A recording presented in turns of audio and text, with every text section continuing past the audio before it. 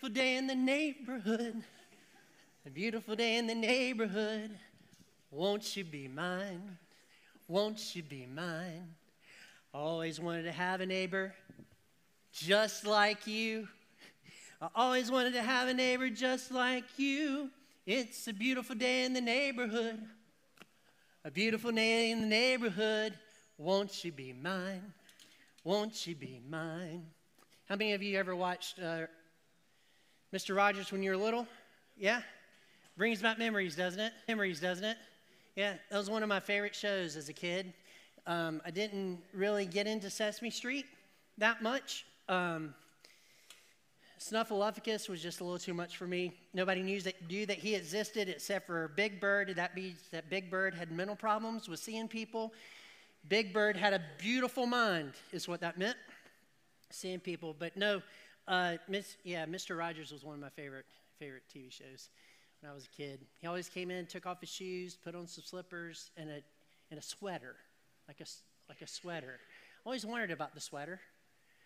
Like he just came in from outside, and I was worried as a kid that he wasn't paying his heating bill. That's what I was worried about, because he always put on that sweater, had to stay warm nonetheless. I do want to show you a new t-shirt. It's the R4J t-shirt. This is Rebels for Jesus, and that's the design. This is a little closer image of it. And then the back of it says, rebelling against the world, the flesh, and the devil. We do not make any money on these t-shirts, but these t-shirts are more expensive than ones we've done in the past. They're $18.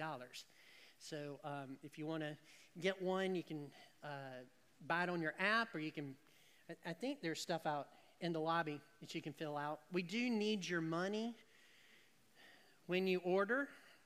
It saves us from chasing you down. I thought about hiring about 86,000 people to track you down if you didn't pay for your t-shirts, but we don't have the money for that either. So nonetheless, there you go.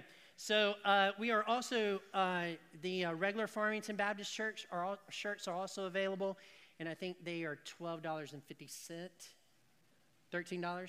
Yeah, so we don't make any money. This is not a fundraiser, but if you want one, there you go. All right.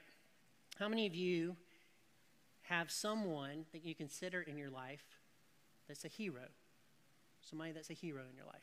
Anybody? Yeah, several people do. Some people don't. My prayer is that you one day will get one. That you'll have somebody you looked up to and you really respect. One of mine in the church, one of my heroes in the church is Roger Miller. I don't know if you know him or not. Roger Miller is a hero of mine, hero of the faith. He is, from the time I got here, just a solid member of this church. Another hero of mine is Ms. Nancy. I do not know how old Ms. Nancy is, and I'm not going to ask her, but she was around when Moses was here, I'm sure. And she probably taught him in Sunday school, is probably what happened. But she has been teaching 4th and 5th graders for years, like for longer than I've been born. She's been teaching and very faithful. So she's one of my faithful heroes. So if you look around, if you don't have one, there's 2 that I suggest for you that you should go for. And there's other ones in this church as well that you could choose as a hero of yours.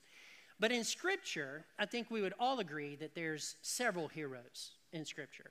Like we can see several people in Scripture that we know their stories, we know what they're like, and they would be heroes of ours. So I would like to talk about a couple of those today and kind of emphasize one of them. So if you turn in your Bibles to Acts chapter 7, that would be great. So Acts chapter 7 is where we are. And we'll begin reading with verse 1 in Acts chapter 7.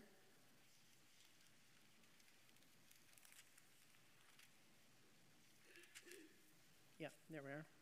Acts chapter 7. And verse 1. And it says this. And the high priest said, "Are these things so?" And then Stephen said, "Brothers and fathers, hear me. The God of glory appeared to our father Abraham when he was in Mesopotamia, before he lived in Haran, and said to him, 'Go out from your land and from your kindred, and go into the land that I will show you.' Then he went out from the land of the Chaldeans and lived in Haran. And after his father died, God removed him from there into this land which you are now living. So first stop is Abraham. Abraham is a hero of the faith. The Jews think he's a hero. We think he's a hero. He is a man of faith. In fact, he's listed in Hebrews chapter 11. He is someone that we could learn about, that we could follow God like he followed. Like he was told, hey, why don't you pack up your bags and your wife? He didn't have any kids. And why don't you move? And you're going to go to a place that I'm calling you to. And he absolutely responded, absolutely stepped out in faith, and started following immediately. Great example, great hero to follow after. But then there's another one, and it's found in verse 9 of chapter 7. It says this, and the patriarchs, jealous of Joseph, sold him into Egypt, but God was with him. So the next one is Joseph. Joseph is a hero of the faith. The patriarchs, not so much. They were a bad bunch of people, except for Benjamin, right? So 10 of them were really bad. And if you don't think they were bad, you really need to read your Bible. I mean, all the way through. They kept a lie, a secret from their father for years, telling him that Joseph had died and he hadn't really died, that they had sold him into Egypt. They had not told their father that. So these were bad people. These were bad people. So the patriarchs are bad. But Joseph was somebody that is hero worthy. And in verse 10 it says, and rescued him, God, rescued him out of all his afflictions and gave him favor and wisdom before Pharaoh, king of Egypt, who made him ruler over Egypt and all over his household. So here is a guy that was sold into slavery. We know that he wound up in prison, and God took him up out of prison and made him the second most powerful person in the world. He stayed faithful the entire time. He stayed faithful while he was walking to see his brothers. He stayed faithful in the pit. He stayed faithful as he was being sold into slavery. He stayed faithful as he was thrown into jail. He stayed faithful as he was taken out from that prison and placed into a position of power. He stayed faithful to God. He is someone that should be our hero. I mean, Joseph is a hero. And to the children of Israel, he was a hero. Abraham and Joseph, both heroes. But then we get to another person. And his story starts in verse 20 of chapter 7. And this is what it says. At this time Moses was born, and he was beautiful in God's sight. You see, all the other babies were ugly. This is the first beautiful baby ever, right? So, and he was beautiful in God's sight, and he was brought up for 3 months in his father's house. By the way, that beautiful in God's sight means that he was created for a particular purpose, for a particular job. I would submit to you this today that all of us are created for a particular purpose and a particular job for God. But Moses was beautiful. God had a plan for him, and it had to do with his people. So verse 21, it says, and when he was exposed, Pharaoh's daughter adopted him and brought him up as her own son. Now, if you don't know the story, this is what was happening. Pharaoh was killing all the male children of the Jewish race. He was literally throwing them off a cliff is what he was doing to their death. It was so bad. And so Moses' mother took him and hid him, and then God, in his providence, had Pharaoh's daughter adopt him as her own child. And so he moved Moses, because he had a plan for him, into the palace, and he did that for a purpose. In verse 22, it says, and Moses was instructed in all the wisdom of the Egyptians, and he was mighty in his words and deeds. He was instructed with the wisdom and the understanding of the Egyptians, and was mighty in his deeds. Now, a lot of people don't understand that this particular verse has to do with the first 40 years of his life. This means that while he was living in the palace, and while he was doing palacey things, while he was living as really the grandson of Pharaoh, not only was he growing in wisdom, but he was doing mighty works. Like, he was a great leader. Like, he was somebody that you would want to know. He was a great leader. And Moses knew that he was placed into that position and he had that leadership potential because he knew that God had called him to do something at this point in his life. He knew that God knew, of course God knew, he knew that God had called him to do something. And so the story continues in verse 23. When he was 40 years old, it came into his heart to visit his brothers, the children of Israel, because he had the same concern God had. Verse 24, and seeing one of them being wronged, he defended the oppressed man and avenged him by striking down the Egyptian. He killed him. He killed him. And then he hid the body. That's what he did. In verse 25, he supposed that his brothers would understand that God was giving them salvation by his hand, but they did not understand. So there you see it. He knew that he was in a position to be a deliverer for his people, and he expected God to use him that way because at some level, God had told him that that was what he was supposed to do with his life. But when he went out to engage the people on this, they did not understand what he was actually trying to do or his calling. They didn't understand it. And in verse 26, it says this, and on the following day, he appeared to them as they were quarreling and tried to reconcile them, saying, men, you are brothers. Why do you wrong each other? But the man who is wronging his neighbor thrust him aside, saying, who made you a ruler and judge over us? Do you want to kill me as you killed the Egyptian yesterday? So he might have hid the body, but word got out. Word got out that he killed this Egyptian. And in verse 29, and at this retort or remark, Moses fled and became an exile in the land of Midian, where he became the father of two sons. And all of a sudden, we see this word, and Moses fled. And I stop when something like this happens. And you should too. Because up until this point, we've had Abraham, right? Abraham, the starter of the Jewish race, the one that God called out, and he lived a faithful life. And then we have Joseph, who lived a faithful life. And even though he was oppressed, and even though things went wrong for him, God was still faithful to him. And God had him, and God protected him, and God raised him to power. So both of these guys, they never ran, they never fled. Okay, Joseph ran, but that was for a good reason. All right? Okay? Moses here is fleeing from his calling. He's fleeing from his calling to be a deliverer of his people. And he's fleeing the icon of Judaism, the icon of the Old Testament, and really much of the New Testament as well. The icon here is fleeing because he is afraid of what Pharaoh, the ruler, will do to him. And it's at this point in Moses' life that he's like, I know God called me, but I'm not sure that God is more powerful than Pharaoh. And if I stay here, Pharaoh might throw me into prison, or he might even kill me. And the example of Joseph is, does it really matter if Pharaoh throws you into prison? God is still going to fulfill the call in your life. You stay there faithfully.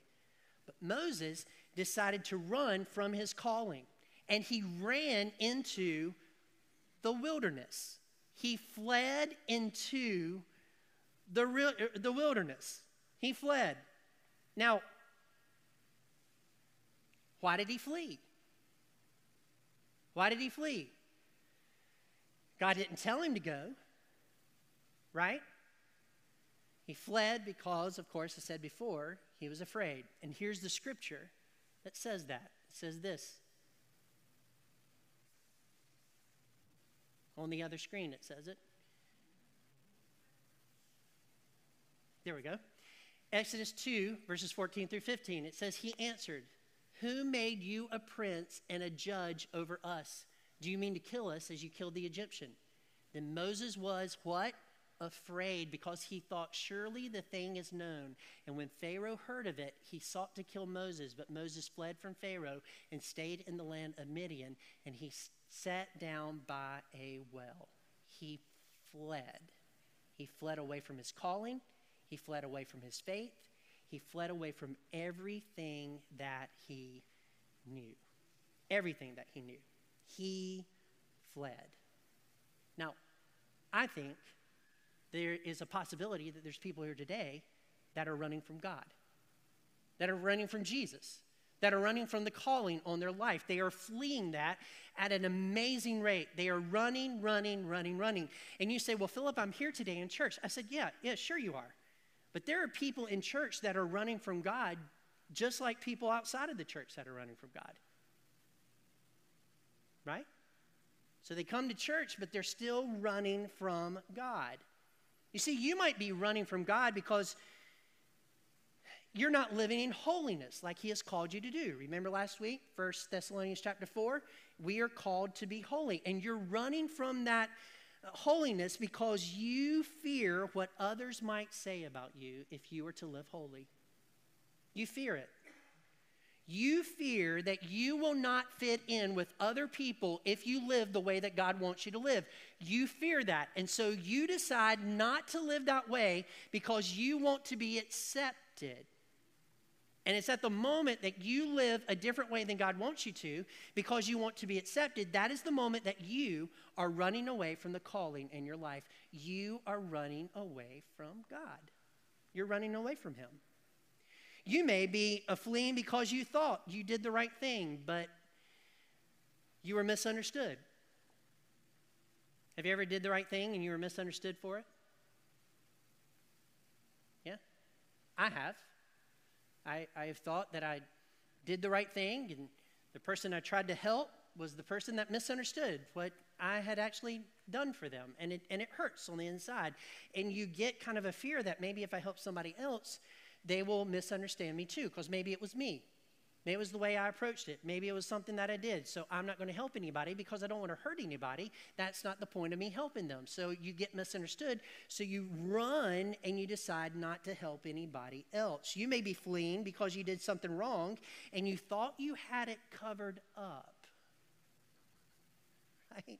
You thought you had it covered up, but you found out other people knew about it, so you decided to run. You see,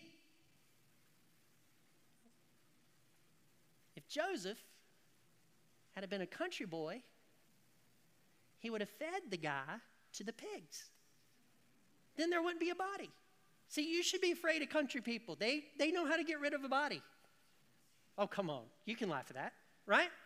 We know how to get rid of a body. Those city slickers, they don't know how to get rid of a body. Moses, city slicker, drags, as wise as he was, drags the body and buries him in the desert so you could figure out where he was. Wasn't very secretive. He buried the body. So, you might think that you did something wrong. You did something wrong and you're running from that. And the thing you need to do is go back and face the thing that you did wrong and make it right. And you're running from that. You may be running because you sinned, and for some reason you think that you are no longer worthy to fulfill the calling on your life, God's calling on your life. And you have a lot of reasons why you're not worthy. I just messed up. I didn't do right as a father, as a husband, as a son, as an employee. I just didn't do right. And so you run from that because you feel like you're just not worthy to be who God has called you to be. So we run. Those are reasons that we run. And then we get to verse 29 of this passage of Scripture, and it says this. We were already there. At this remark, Moses fled and became an exile in the land of Midian, where he became the father of 2 sons. Now, when 40 years had passed. So a couple things. First of all, we have 40 years of Moses' life where he grew in wisdom, and there's a lot written about him. And then we have this 40 years where because he is running from God, because he is living in the wilderness, he is not doing anything significant with his life. Nothing at all. And 40 years of his life is summed up in one sentence. One sentence. And the only good thing that he had done in 40 years as he ran from the Lord is there were 2 sons that were born to him. And we all know that children are a gift from God, right? and a great thing. So the sons are mentioned, but that is the only thing that Moses did that was worth anything in 40 years while he was running from God, while he was running from his calling, while he was running from who God wanted him to be. He was living in the wilderness, and his life was amazingly insignificant. It can be summed up in one sentence. At this remark, Moses fled and became an exile in the land of Midian, where he became the father of 2 sons. That sentence in the Greek is 17 words, and in the English, it's around 21, depending on your translation. When you are running from God, when you are not living for God, your life can be summed up in very few words because you are doing nothing significant for Him. You know what my fear is? Or my concern. I think concern is a better word here. You know what my concern is? My concern is there are a lot of Christians that are just one-sentence Christians. One-sentence Christians. And so this is their sentence. I was saved and nothing else. I was saved and there's nothing else beyond that. There's nothing else here that anybody could write about. There's nothing that they have done significantly for God that people want to remember, that people want to write down, that people want to talk about, that would give God honor and glory. They are just one-sentence Christians. Just one-sentence Christians. And the reason that they're one-sentence Christians is because they're not doing anything significant for God in their life. They are running from Him. And if you want to do something significant with your life, you stay with God and you walk with God and you live like God wants you to live. And then your life has significance. That is when things happen in your life and God uses you in a magnificent way. That is what happens. But far too many Christians are one-sentence Christians. And let me just be as bold as this. I don't know if this is bold or not. I'm just going to say it. That is the reason our country is the way that it is. We have far too many one-sentence Christians just saying I'm saved and living the way that they want to. And God has called them to holiness, but they will not live in holiness. And so they ruin their testimony. They're not doing anything significant for God. I'm getting excited about this. It's what happens. My mind kind of, does the little thing, and then my mouth goes really, really fast. But they're not doing anything significant. They are not doing anything significant for God. It's because they're running from Him. They're running from their call to holiness. They're running from their call to be who God created them to be. And because of that, nobody is going to remember them, and they're just one-sentence Christians. Just one-sentence Christians. Listen, I have done plenty of sermons for one-sentence Christians. And at the beginning of the sentence, if I'm really honest, I'm not sure if that is even true.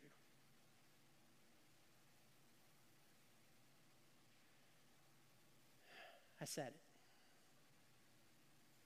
Sometimes we put people in heaven that aren't there. And that's not even at the beginning of their sentence. And the reason that there is doubt is because they say, I was saved, but their life doesn't affect any type of change. Any type of change. And so families get together and we have these one-sentence Christians that are in the grave. And yes, they could be saved. Yes, they could be saved, but also they couldn't. We just don't know because of the way that they lived their life. Because there's nothing worth writing about. There's nothing that brought God glory that we can celebrate. There's nothing there at all. If you are running from God, you are living a one-sentence Christian life, and God has called you to be a novel. Come on. God has called you to be a novel. And in that novel is victory after victory and faithfulness after faithfulness and things that you're doing for Him, but you have to be who He's called you to be and quit running from God. You have to quit running from God. So verse 29. At this remark, Moses fled and became an exile in the land of Midian, where he became the father of 2 sons. Look at verse 30. Now when 40 years had passed, an angel appeared to him in the wilderness at Mount Sinai in a flame of fire in a bush. In a flame of fire in a bush. I used to think that God ran after people. I used to think that if someone was running from God, that God ran after them. And I thought maybe when I ran from God, I thought that maybe God was running after me. But I have come to realize that God doesn't run after anybody. He doesn't have to. I know we get that concept from the Good Shepherd, and Jesus goes after the lost sheep and tries to find them and all that kind of stuff. But what you have to realize is that's just a story, and God never doesn't know where you are. And God is always where you are. So it's a ridiculous concept to think that you can run away from God, because you absolutely can't. So we're running from God, and what God does instead of running after us, what God does is he interrupts our wilderness living. He interrupts our wilderness life. He has some type of burning bush experience, some type of stuff where he shows up, and all of a sudden we're just living our normal wilderness life, and we're like, oh my goodness, what's happening here? My mundane, normal, everyday life, everyday existence has been interrupted. And in this particular case, he interrupted it with a flaming bush. We all have burning bushes that happen in our life. God shows up to his people, and he interrupts you. In fact, if you're running from him, he will show up to stop your forward motion. A biblical example of that is Balaam. Balaam, he's not supposed to go, but he went, got on his donkey. God makes the donkey speak. That is the moment that I would have to change something. And I don't know if I brought a fresh pair, even though your Baba told you to, right? He'll speak it like this. Oh, and there's an angel. Yeah, God gets in the way. God interrupts. Another person that God interrupted was Jonah. Jonah got on a boat, and God really interrupted him with the big storm. Everybody knew it. He was thrown overboard, and a whale ate him, or a big fish, rather, ate him. And he's the only person that I know of that survived being swallowed by a fish and later was thrown up on shore. I believe, just because I am who I am, have no biblical evidence of this, I think he showed up at the town of Nineveh looking like death warmed over, and that's the reason the people repented. They didn't do anything to him. They didn't kill him because he stunk so bad. And so they just listened to his message. He was so odd, stuff hanging off of him. Maybe skin was burnt because of the acid in the stomach. I mean, have you thought about all this? I do, and it wakes me up at night, to be honest. Wakes me up at night. But God interrupted his running to the other end of the world. He interrupted him. And aren't you glad that we serve a God that cares enough for us to interrupt us when we're not living right?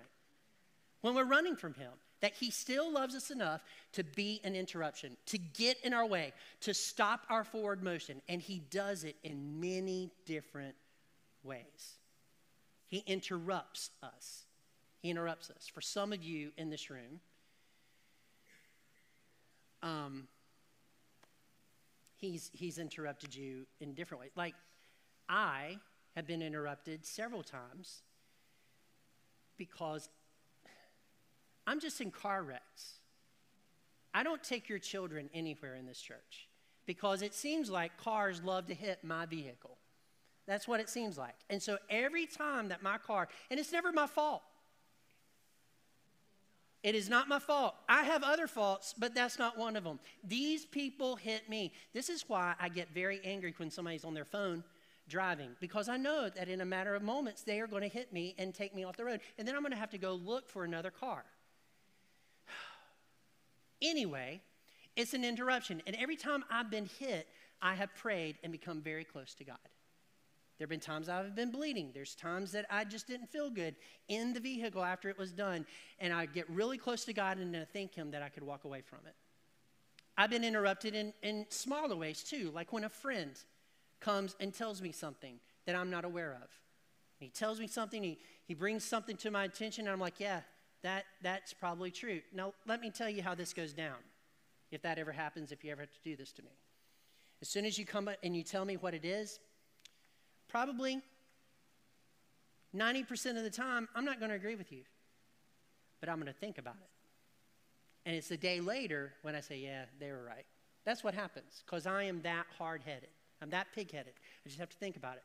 You might get me on the 10% side that says, yeah, you're right, I'm sorry about that, and we go on. But chances are you're going to get the 90% that I normally am. Okay? Is that not true? It's like days later, that is not true. And days later, you are just like that. She's just like that too. We married the same. We probably should have rethought that, but we married the same. So that's it. So God brings you intentionally people into your life to interrupt what you're doing, to get you back to Him. And you need to listen to Him. Now, I don't know what your wilderness is. I don't know how you're running from God and what you're using for this wilderness running away from God. But here's a couple of things you could be using. First of all, it could be your activities. You might have made yourself so busy that you can't listen to God. And the reason that you've done that is because you're running from Him. So things take the place of Sunday morning. Things take the place of your Bible time with God, your devotional time with God. Things take the place of your prayer time, and you're just running because you're always running to the next event, to the next activity, to the next thing that needs to be done. And you're running, never stopping, because you know if you stop and you're silent, God might show up in that moment and He might tell you something. So a lot of people is their activities. For other people's, peoples. You like that? Because people is plural, but I put an S on it because I'm from the South. Other people, it might be their devices, like their phone, their iPad, their computer, their TV. TV's not as popular anymore. Maybe it is with the older people, but younger people watch their computers and their iPads and their stuff like that. That's where they get most of their media. So maybe it's media and it's your phone. You always have your phone with you. You're always looking at your phone. You're always checking your phone. You're always checking your iPad. You're always checking this. Well, that's a form of running away from God, because the more you check that, the less you are in God's Word. The more you check that, the less you are praying about things, because you're more concerned about stuff that's happening here that you really can't control than you are about your spiritual walk with God. And so your devices may be the way that you are running from God and that you're living in the wilderness. And so your sentence can be, I'm saved and check my phone all the time. I'm saved and I check my iPad all the time. And that is the extent of your sentence. Or I'm saved and I know the next Netflix series, which isn't even worth writing about, right?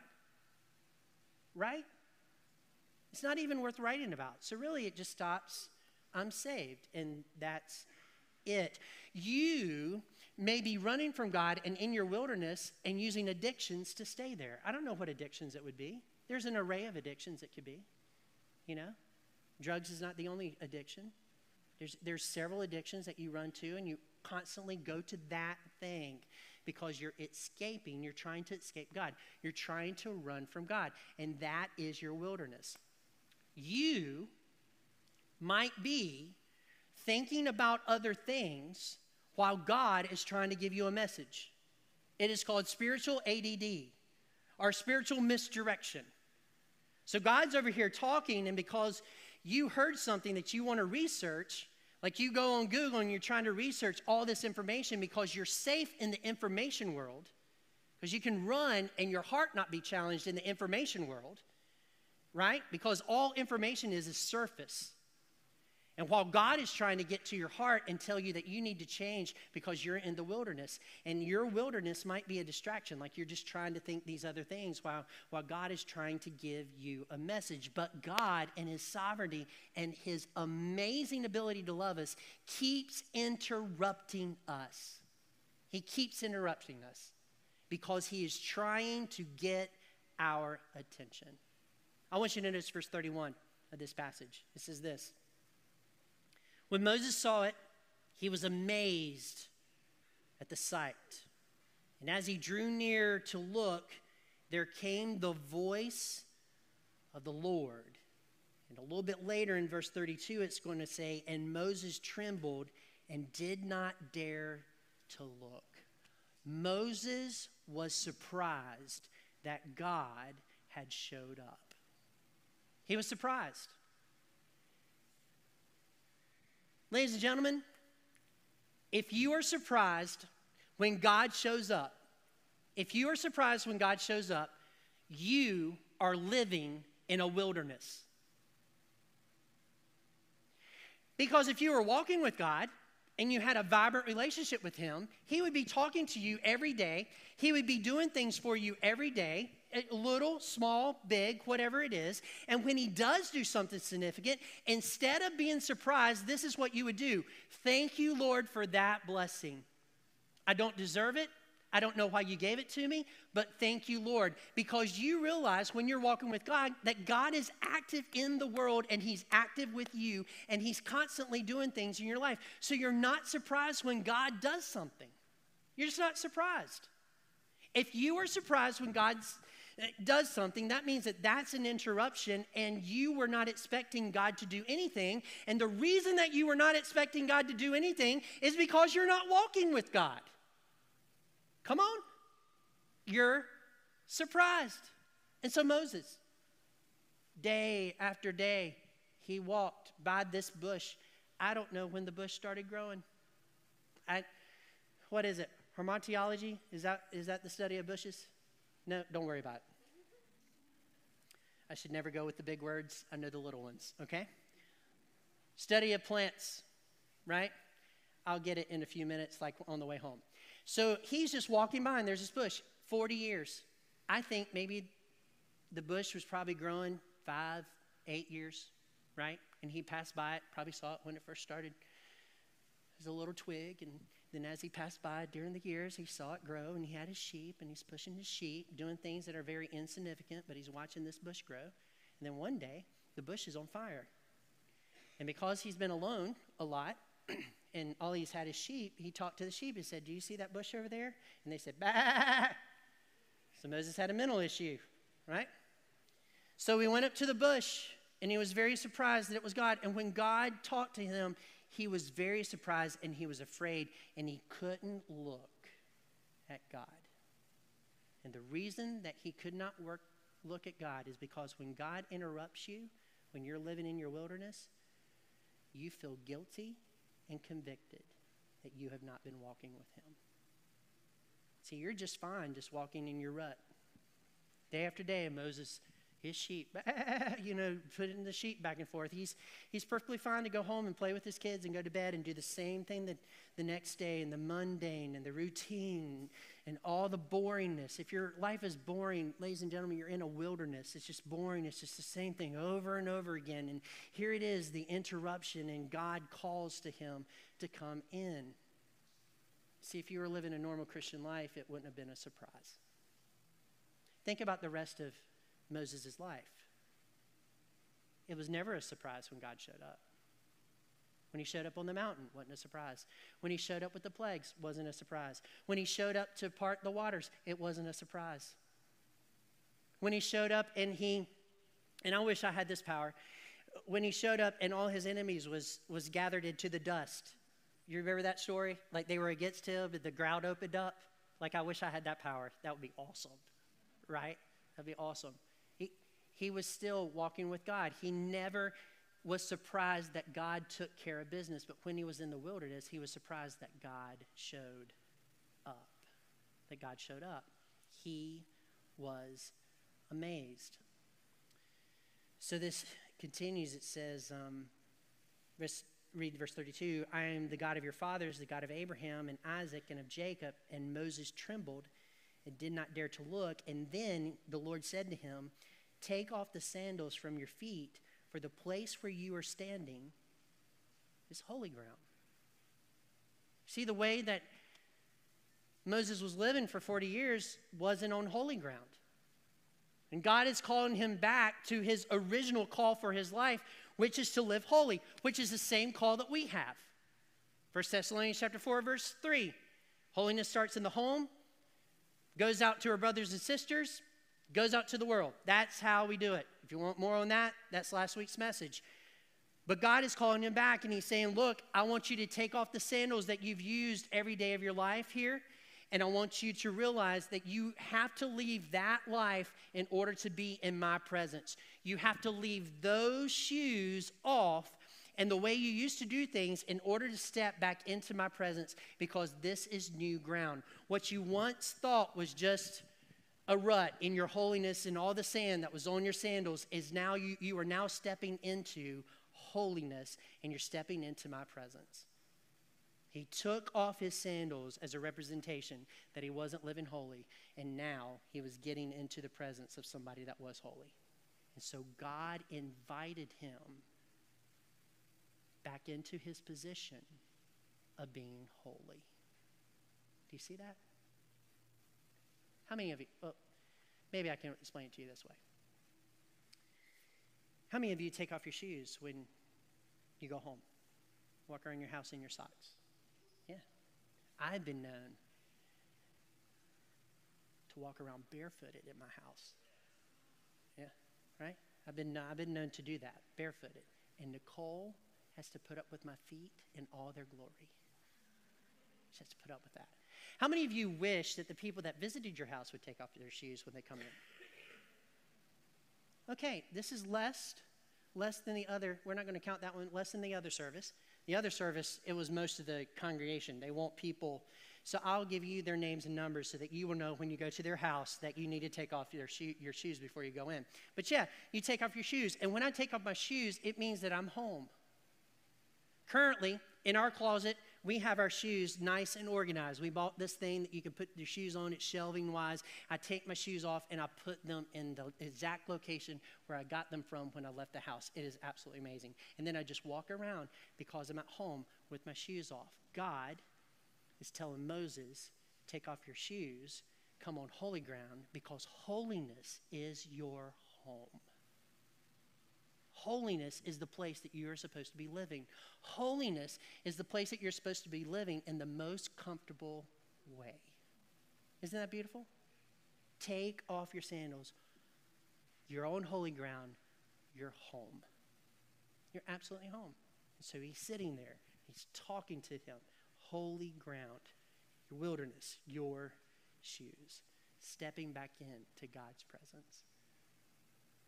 So this is what he tells him, verse 34. I have surely seen the affliction of my people who are in Egypt. First of all, when you come back home, when you're on holy ground, the thing that happens is you begin to see the world through God's eyes. You begin to understand that he cares for the people in the world, and he loves the people in the world, and that he actually sees their affliction. And he wants you to do something about it. Well, Philip, I'm not Moses, and I'm not sure that I can deliver people. Yeah, but you've been given the gospel, which frees people from the tyranny of sin. Come on. That's what you've been given to do. So you can give that. Your call is just as significant. And I would argue that the call to share the gospel with other people is more powerful than Moses' call. I would argue that. I have surely seen the affliction of my people who are in Egypt and have heard their groaning. I have come down to deliver them, and now come, I will send you back to Egypt. Not only does God interrupt our lives, but he also sends us back to our original calling. That is awesome. He pushes you back to your original calling. I am sending you back. And Moses is like, wait a minute, Lord, I'm not sure that I can go back. I'm not sure that I can speak. I stutter. Moses, the reason you stutter is because you're fearful that you're going back. I'm not sure if I can do this. I'm not sure if I'm the one. And God continued to talk to Moses and said, no, you're the one. You left that call 40 years ago, and I'm sending you back to fulfill the call. You will be the one that delivers my people. And be ready for people not to accept you when you first arrive on the scene. And they didn't, but eventually they accepted him. And so God sends him back to his original calling. He sends him back. And God is sending you back today. I think if you're in the room and you're living in wilderness, I think this is your moment where God's interrupting your life to say, hey, it's time to get on holy ground and get back to your original calling. Now, I don't know what happened here at the end of the day, right? But I do know the scriptures doesn't say anything about Moses putting his sandals back on. But I have to think that he did. He picked up his sandals that he had been using, I don't know how long, and he stuck them on his feet. Now, I don't know if you know this or not. I don't know if you know this. But the 40 years that the children of Israel were in the wilderness, their clothes didn't wear out. It drove the women crazy. They could not go to their husband and say, this stuff is worn out and I just need something new. They couldn't do that because it looked new. Like it did not wear out. Their shoes that they had were not wearing out. Nothing was wearing out. And so Moses is putting on these sandals that he is going to wear for the next 40 years. The next 40 years. So he leaves the place of holiness, puts on the sandals, and from a position of holiness, he goes back and faces the world and faces who he's supposed to be in God, and he lives that way from that day on. When you are living in the center of God's will, all of your needs are supplied. Everything. If people come against you, God is against them. If people are for you, God is giving you that as a gift. He supplies food, he supplies clothing, he supplies everything. And the best thing about this is instead of having a one-sentence sort of life, he gives you a novel. He gives you a novel. And what is in that novel is story after story after story how God is using you with his purposes in this world. That's what it's about. So Moses goes back. The moment that he goes back, this is what starts to be written in his life. Moses went to see Pharaoh. Pharaoh said no. Moses turned water to blood. Moses still said no.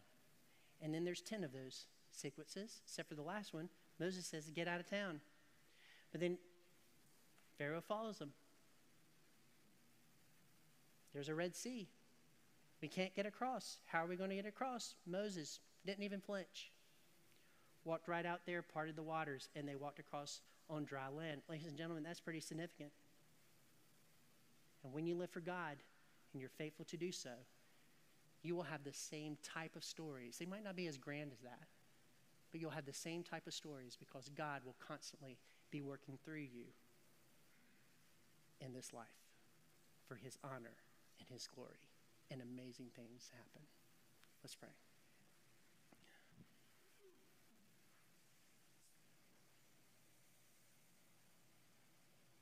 Heavenly Father, thank you for this day that you've given us.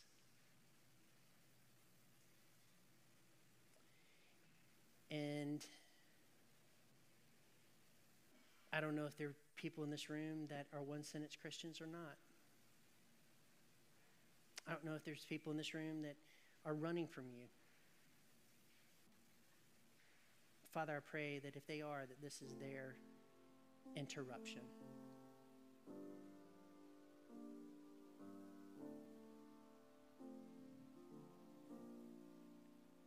I pray that they take their shoes off. They have a conversation with you. And then they agree to fulfill your calling for holiness in their life, and they leave this building wearing their shoes from that position of holiness. It is what the world needs.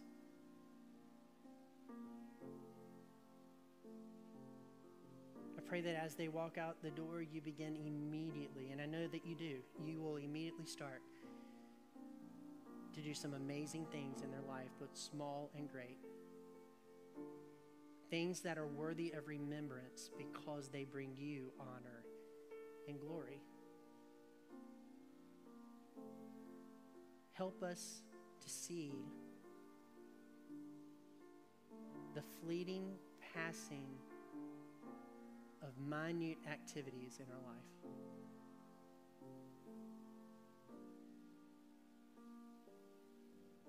help us see better the solid ones that last for eternity, the things that really, really matter. So do what you do all the time. Call your people. And I pray that the people will respond. So we lay this at your feet, and in Jesus' name we pray. Amen.